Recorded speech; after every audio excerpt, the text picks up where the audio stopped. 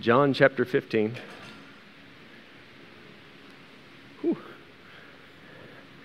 All right, John 15, and this will probably, unless the Lord changes it, be our last installment in the Faith and Fruit series. And this is going to obviously discuss the same subject, to put emphasis in a few different places that we haven't talked about yet. John 15, verses 1 to 6. Let's go ahead and read it, and then we'll pray about it, and then we'll talk about it. John 15 and verse 1. Jesus said, I am the true vine, and my Father is the husbandman. Every branch in me that beareth not fruit, he taketh away. And every branch that beareth fruit, he purgeth it, that it may bring forth more fruit. Now ye are clean through the word which I have spoken unto you. Abide in me, and I in you. As the branch cannot bear fruit of itself, except it abide in the vine, no more can ye, except ye abide in me. I am the vine, ye are the branches. He that abideth in me, and I in him, the same bringeth forth much fruit. For without me ye can do nothing. Amen to that. Verse 6, if a man abide not in me, he is cast forth as a branch, and is withered. And men gather them and cast them into the fire, and they are burned. All right, so we're going to take a look at everything we can from this passage dealing with faith and fruit. But before we do that, let's bow our heads and ask God to help us with this passage. Father, we thank you tonight for letting us come to church. What a blessing to sing about how you lead your dear children along. And Lord, we can't wait for that day in eternity's day. After all the waters and floods and fires is done, Lord, to get to see you face to face. Until that time, help us, Lord, to abide in you. Guide us as we go through this passage now, and give us truth and give us some things we can apply. And we ask it in Jesus' name. Amen. Amen. Now, a couple parts of this is going to be fairly obvious. We're going to talk about how to get to the fruit bearing, okay? And in this passage, you can see it in verse number 2. There is a branch that bears fruit. You see that? There's fruit. Look at the end of verse 2, that it may bring forth more fruit. And then look at towards the end of verse 5, the same bringeth forth much fruit. So you see the progression. Fruit, then more fruit, much fruit. We're trying to build up to that. Just to remind you of what we've already looked at in this brief, short series. There's faith and there's fruit, but there's always something in between. Have you noticed that? It's not faith. You get saved, put your faith in Jesus Christ, believe what He has revealed to you, and then immediately there's fruit. That's not how it works. Do you remember what we looked at in Galatians 5 and 2 Peter chapter 1? It just doesn't happen like that. There's some time. There's some things that you have to do. There's diligent addition. We looked at that in 2 Peter 1. You've obtained precious faith. Now diligently add to your faith, then fruit. You have the Holy Spirit by faith, Galatians. Now you must walk in the Spirit, and if you do, then fruit. And the same thing here. There's an element of faith involved, yes. And that, by the way, that's how you get put into the vine. Okay? Jesus doesn't go deep into that part of it because He's talking to His disciples. Judas is not even in the room anymore. So He's talking to men that are plugged in. They're already in the vine. Hence verse 1. I'm the vine. My Father's the husbandman, every branch in me. So He's talking about people that are in Him. All right? How do you get in Christ? That is faith. It is believing the faith of Jesus Christ, accepting what He has revealed about Himself. So that's kind of inferred in the passage. It's not really explained so much. But this brings us to the second part. You got the faith, that plugs you into the vine. But how do we get to fruit? All right, there's a big, let's say, responsibility in the middle. And it's in verse number 4, abide in me. Now, we're going to talk more about verse 2, 3. We're going to try to touch on all of it. But we're going to take a while to look at verse 4 and 5. Abide in me, and I in you. So that's after you have received Christ by faith. In order to get to the fruit, you must abide in Him. So you see it in verse 4, abide in me and I in you, as the branch cannot bear fruit of itself except it abide in the vine. No more can ye except ye abide in me. I am the vine, ye are the branches, verse 5. He that abideth in me. That's the emphasis. So we have to answer the question then, what does it mean to abide in the vine? To abide, the way this is used here, it means to stick with it, to continue, to remain, to deny your flesh daily. There's many things that are going to go with the idea of abiding. The word itself gives you the idea that fruit is not going to magically and immediately appear. It's going to take some time. Hence, you have to stick around a while. It's not going to come right after you get saved and now I am everything I'm supposed to be. There's going to have to be some time in there. Take your Bible, look at, I'm going to turn you several places. Look at chapter 15, verse 9. I want you to see how the word is used here, 15 and 9. As the Father hath loved me, so have I loved you. Continue ye in my love. You see his emphasis. Now, he says we have a relationship, stick with it. We're walking together, stick with it. I'm the master, you're the servant, stick with it. Let's not forsake that relationship. Verse 10, if ye keep my commandments, ye shall abide in my love, even as I have kept my Father's commandments and abide in his love. So what is Jesus explaining here? He says, if you want to learn about the relationship that you're supposed to have with me, look at the relationship I have with the Father. How did Jesus walk while he was in this world? The Father gave commands, Jesus willingly submitted, and when he obeyed, fruit happened. Good things started happening. People's lives were changed, which, by the way, that's the fruit that we're trying to get to, is permanent changes in you and in others. That's fruit. Look at verse 16. Jesus says, ye have not chosen me. By the way, this has nothing to do with salvation. This has to do with ministry. Ye have not chosen me, but I have chosen you and ordained you that ye should go and bring forth fruit, and that your fruit should remain. So what's the end goal here?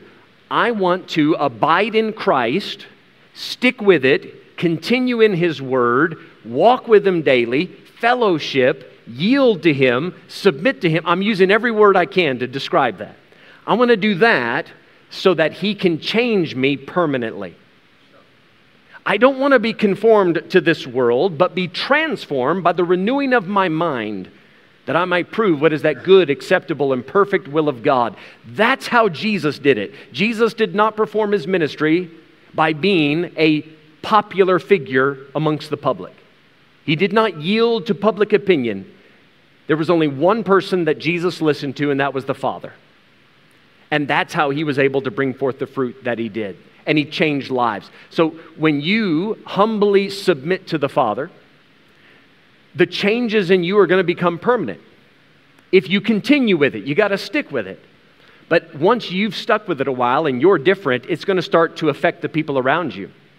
And now the fruit of the righteous becomes a tree of life. The fruit of the righteous is a tree of life. That's Proverbs 11 and verse 30. And he that winneth souls is wise. Because God changed me, it's evident that what I have works. So now when I tell you about it, you're much more ready to take it because it's obviously made a difference in me. That's the fruit we're trying to get to. But we're only going to get there if we humbly, patiently, day by day, walk with our Savior. Look at chapter 8, John chapter 8.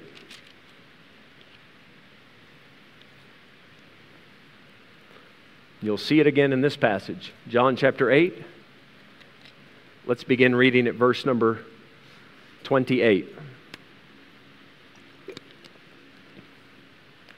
John 8:28. Then said Jesus unto them, when ye have lifted up the Son of Man, then shall ye know that I am he, and that I do nothing of myself.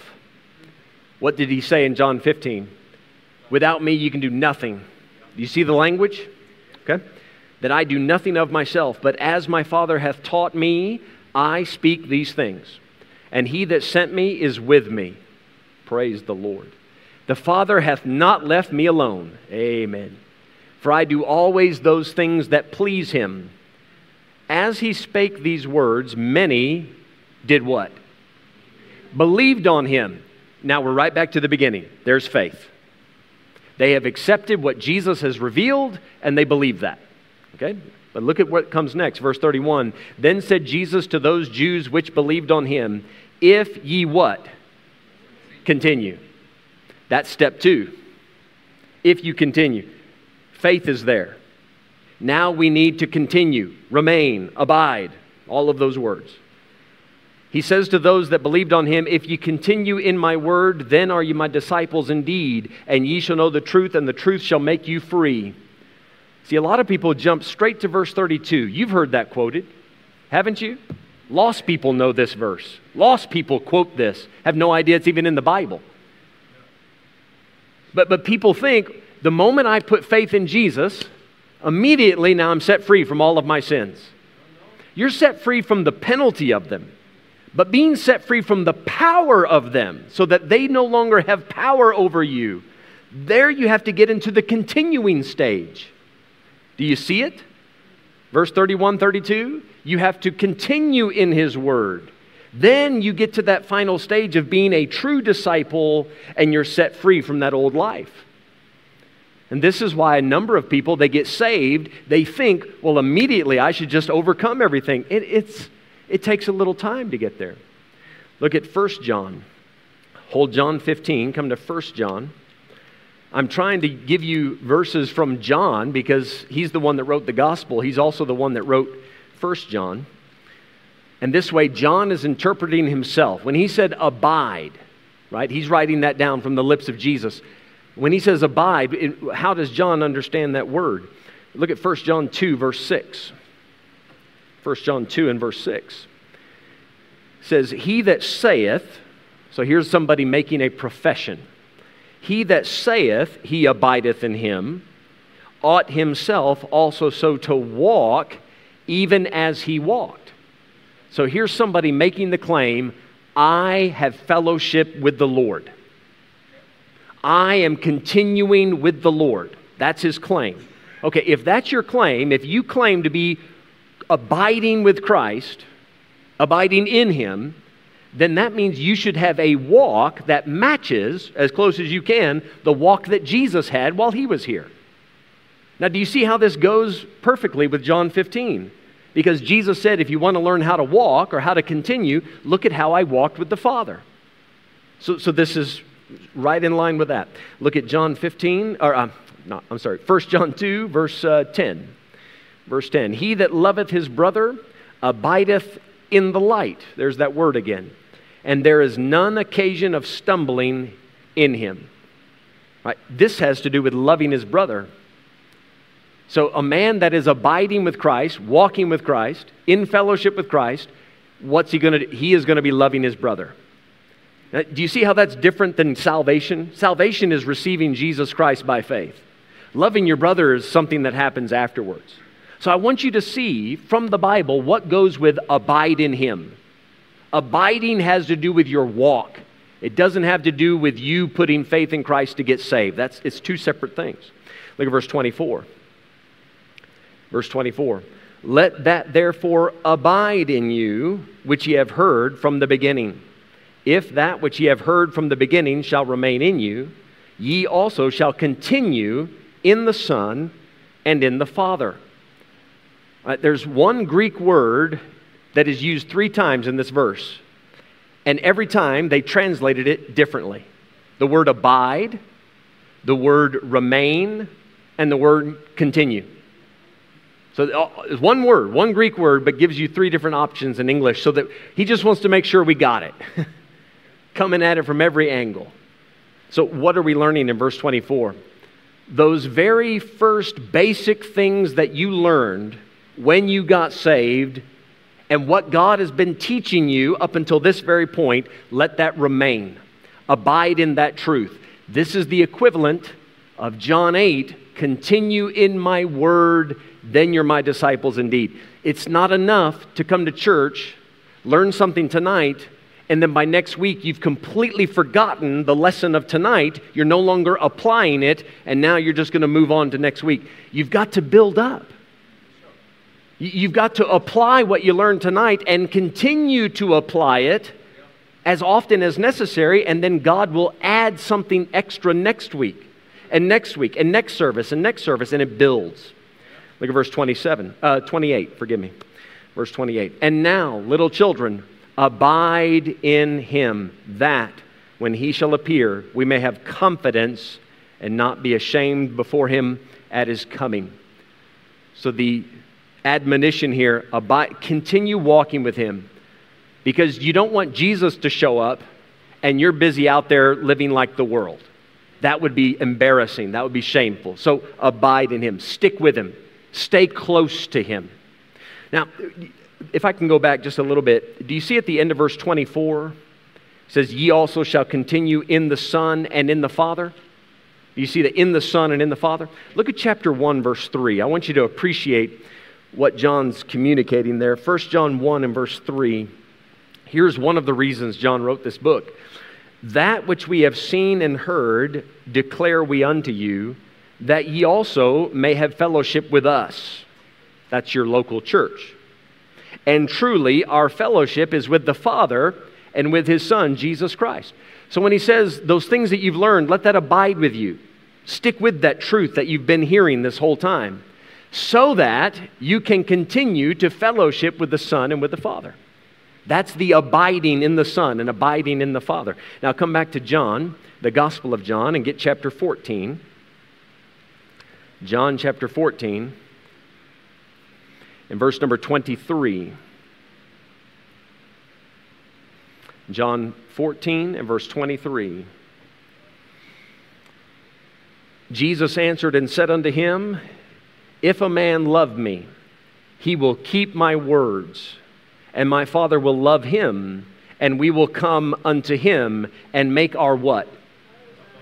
Make our abode with him. What's he saying? I'm going to move in. Now, you understand here, when you get saved, the Holy Spirit comes in, right? He's in, but we're not always aware of his presence, are we? Right? He's in there. You say, how do you know? The Bible tells me so.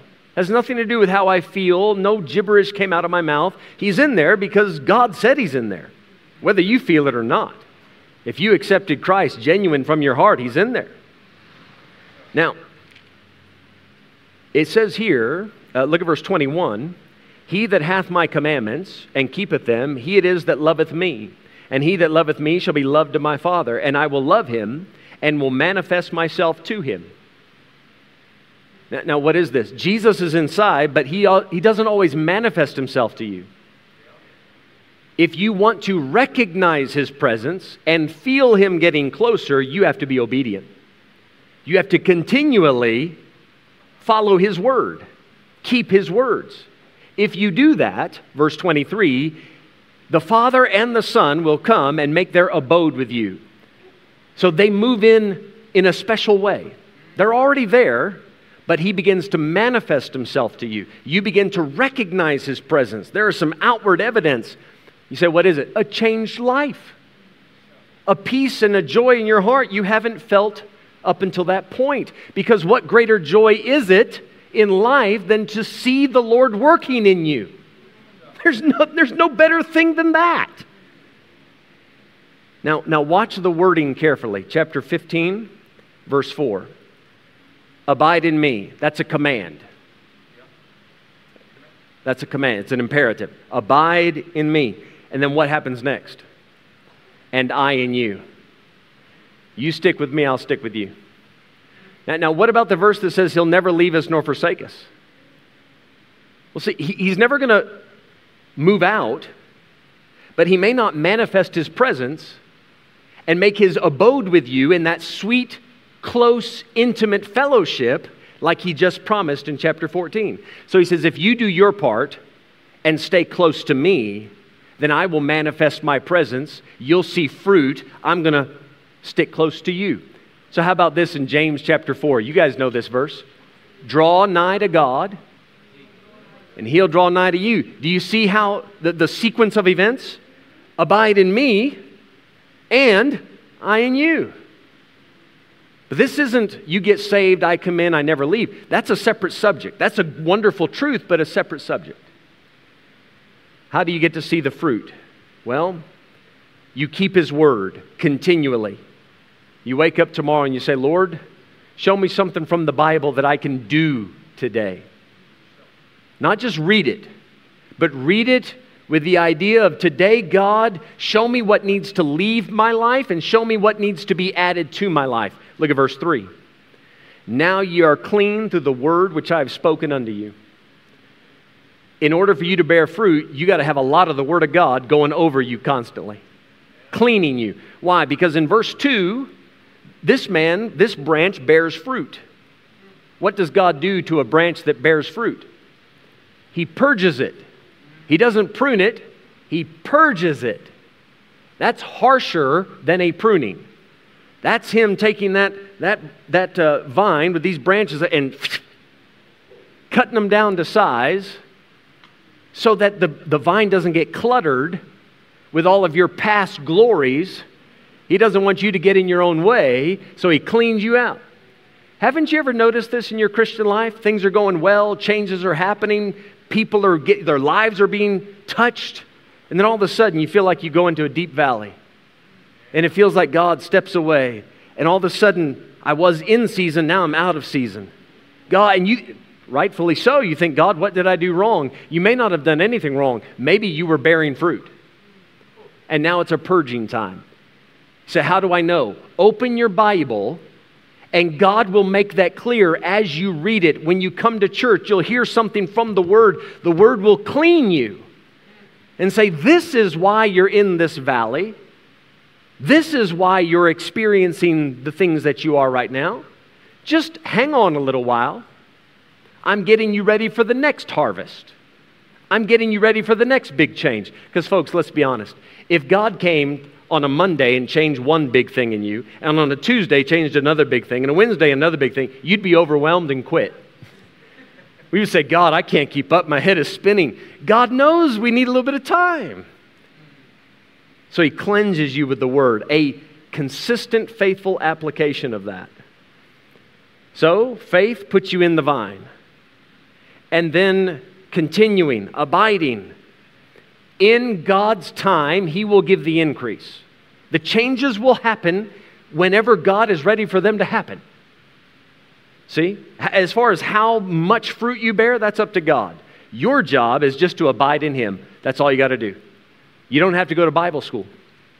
I'm not against it, but you don't have to. Right? You don't have to be a preacher.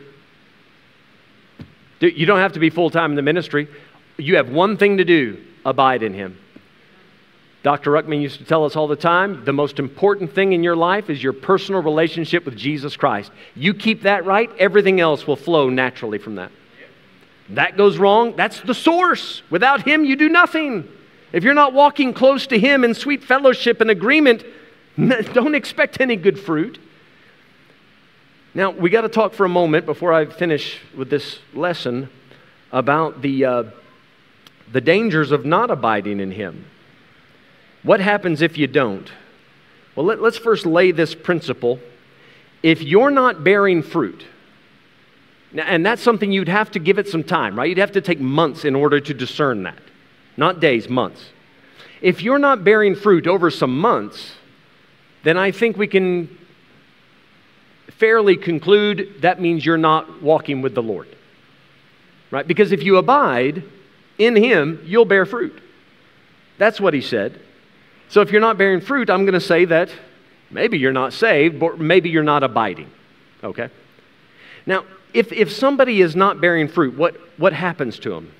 Verse 2, every branch in me that beareth not fruit, He takes away. All right? So here's one option.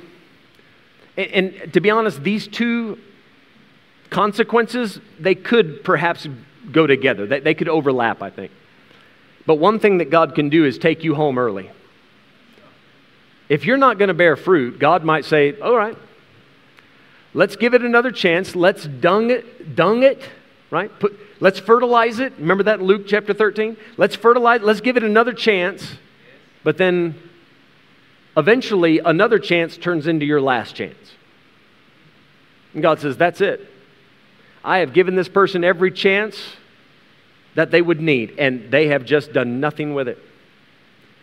1 John chapter 5 says there is a sin unto death. And when you push it too far, John said, I don't even pray for it. When a man goes that far, he's done. God's going to take him away. Ecclesiastes 7 says you can die before your time. It wasn't your appointed time. You sped it up because you were doing nothing for the Lord. Now, notice, he's a branch. He's in the vine, but he's not doing anything. He's just cluttering it. So God says, I'm going to get you out of the way because you're a bad testimony. So he takes you home to heaven. And there you sit, fruitless, barren.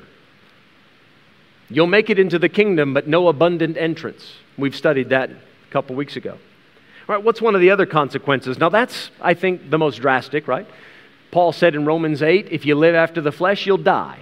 Right? So that's one very drastic step. But verse 6, here's another step, another consequence. If a man abide not in me, he is cast forth as a branch and is withered. Now notice, this is not the Father taking him away. This guy is going to be cast forth as a branch and he's withered. And then look what happens. Men gather them. If you die, angels gather you. If somebody's being thrown into hell, angels do that. That's in Matthew chapter 13.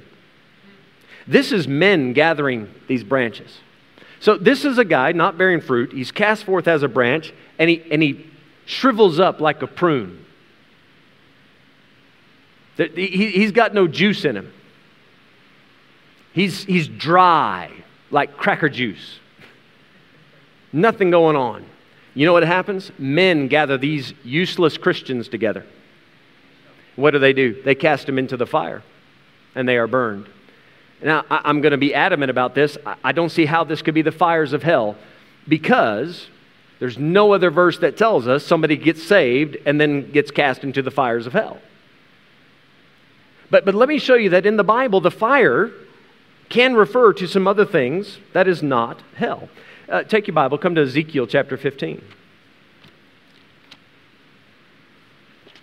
Ezekiel chapter 15.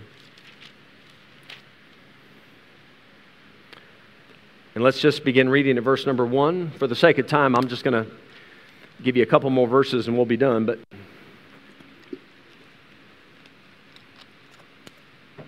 do you guys remember reading this in the New Testament about fiery trials? Okay. So when the world begins to persecute you, they start throwing fiery darts, right? And it can get pretty rough. And when a branch is not able to bear fruit, it's only good for one thing. It is the fodder for the fire. That's all that it's good for. So you become the focal point for the bad temper of the world. And they look at the useless Christian and they say, this guy represents Christianity. This is what Jesus does for people. Good for nothing. And they start to say all manner of evil about you. But the problem is the evil that they're saying is true. You actually are useless. You actually were a bad testimony. Sometimes the world will lie about you. That's persecution. But sometimes they're just telling the truth about you. And that's an embarrassment. Now, let me give you some scripture on this. Ezekiel 15, verse 1. And the word of the Lord came unto me, saying, Son of man, what is the vine tree more than any tree? Or than a branch which is among the trees of the forest? Well, that's exactly what we're reading about in John 15. Vines and branches. Verse 3. Shall wood be taken thereof to do any work? Or will men take a pin of it to hang any vessel thereon? No.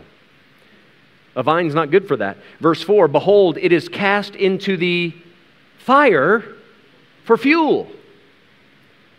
The fire devoureth both the ends of it, and the midst of it is burned. Is it meet for any work? No. Do you see how this could tie into John 15? Because the Christian who's not abiding in Christ is not meet. He's not fit for any work. You can't do anything with him. So verse number 5, behold, when it was whole, it was meet for no work. How much less shall it be meet yet for any work when the fire hath devoured it, and it is burned? It's a good question. It wasn't usable while it was on the vine. Now you threw it out. Now it's extra unusable. Verse 6, therefore, thus saith the Lord God, as the vine tree among the trees of the forest, which I have given to the fire for fuel, so will I give the inhabitants of Jerusalem. Now think Old Testament for a second. Here's God's people in Jerusalem living like all the heathen around them. Bad testimony. What did God do to them? Get out of your country. Go into exile. He's casting them forth as a branch. What happened? Various Gentile groups are going to throw them into all sorts of fires. Look at verse 7. And I will set my face against them. They shall go out from one fire, and another fire shall devour them. Well, that can't be the fires of hell. You don't go out of hell number 1 into hell number 2. What is this? Babylon had one fire. What did they do? Persecute the people of God. Evil entreat them. Beat them, spit at them, mock them. And then you get the Persians doing it. Then you get the Grecians doing it. Then you get the Romans doing it. One fire to another, to another, to another, to another. Interestingly enough, when Peter denied the Lord, he was out there by a fire, warming his hands. Verse 8, and I will make the land desolate because they have committed a trespass, saith the Lord God. I believe this passage helps us interpret what we read in John chapter 15. When it says men gather them and cast them into a fire. You're going to go from one place to the next, and you try this. If you're saved and you try to walk with the Lord for a while, and then you backslide, you will not fit in very well. You'll go from one place to the next, and then they'll find out, oh, you were a Christian? You went to such church? You used to hand out gospel tracts? You used to go to prayer meeting? Oh, they will not let you live it down. You will become the butt of all their jokes.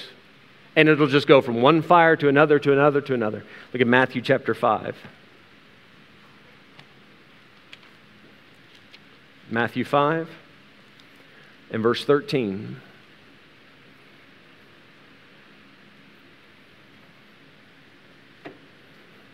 Matthew 5 and verse 13. Ye are the salt of the earth. But if the salt have lost his savor, wherewith shall it be salted? It is thenceforth good for nothing. But to be what? Cast out. And to be trodden under foot of who? Men.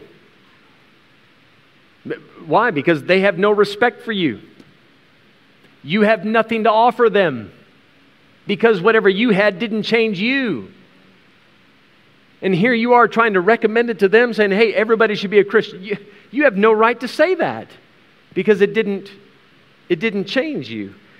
One last place, 1 Corinthians 9. 1 Corinthians 9.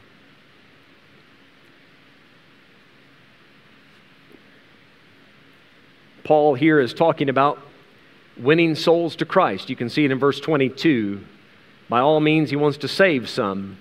So he's dealing with the ministry in chapter 9. 1 Corinthians 9, verse 27. Paul says, but I keep under my body and bring it into subjection, lest that by any means, when I have preached to others, I myself should be a what? Castaway. That's John 15:6. That branch getting cast forth, cast out. Paul says, I don't want to be cast out of the ministry. I want to be usable. I want God to be able to use me, and that by all means, God might use me to save somebody. But a person who has no temperance, discipline, that's what you're reading about there, they're not going to bear that kind of fruit. They are cast away. And that's why we emphasize this abiding in Christ. This daily fellowship. This is why, guys. We tell you, pray every day. Read your Bible every day. Don't skip church. Be as faithful as you can to every activity. Stay as busy as you can for the Lord, because we're trying to get you to abide, to stay consistent with it. And then you don't have to worry about what the world might think and say and all the condemnation that might come from them. Don't be a useless branch. Just abide in Christ and He'll take care of the rest. All right, that's the end of our lesson for tonight. Now I can come to the prayer request I wanted to give you earlier. Turn your Bibles to Philippians chapter 1. That's going to be part of our prayer request, actually. Philippians 1. I'm going to say these quickly, and then ushers will help us take some up. I have been asking you folks to pray for Pete Dickens, missionary in England. He's been in hospital now 38 days straight. They had to pull out 2 of his teeth because the doctors now think that his teeth got so badly infected that the infection went to his brain. But they're not even sure that's the right answer. So they want to keep him for weeks and weeks further to give him more medicine, but he's probably going to pull off a jailbreak and go home anyway. So you guys pray for Brother Dickens. Got a good report today from Jan Lutz. He visited the oncologist, and the oncologist was very happy. I think the cancer cell, the count was way down, so praise the Lord for that. Continue to pray for Jan, Tani Daphne. Pray for, I don't know, maybe this is something that's going around, but my wife is down sick tonight, and Garrett's wife, Grace, she's also down sick. It's just kind of like a flu thing, so if you would pray for them. Pray for Bible school. It's going to start this Sunday. Pray that we have a good year. Amen. Not just for this Sunday, but pray for a good year. You might have seen as you drove in, we're renovating the Bible school. If you get a chance, stick your head in that building. Man, does that look different. The middle wall is gone. It's a sight to behold at this point. And then lastly, Wenzel and Sulis. You guys continue praying for them. He sent me a message last night, Philippians 1:8. He put this in the message. For God is my record, how greatly I long after you all in the bowels of Jesus Christ. And he talked about how he never realized how difficult it would be to not be at the prayer meeting, to not have people to sit around and talk about the Bible with and pray with and go out witnessing with. The loneliness, and this is something we talk about in Bible school. This is something that's very difficult to prepare for. But the loneliness of the mission field has caused many a man to quit. So if you would, he realizes the challenge there, but pray for him, because you can imagine that would be very lonely. All right, let's take up some other prayer requests. Anybody else have one? There's Barent here. I think Armand may be over here as well. Go ahead and raise your hand if you're the next one. He'll come to you. Please keep praying for me, for my neck, for favor by God, so that Rand Mutual will make a decision, so must I go for an operation or not. Amen. Let's keep praying for that neck. Yes, ma'am. Okay, I just wanted to thank everybody that was praying for direction in my life. I finally got funded by NSFAS to continue with my studies. And also please pray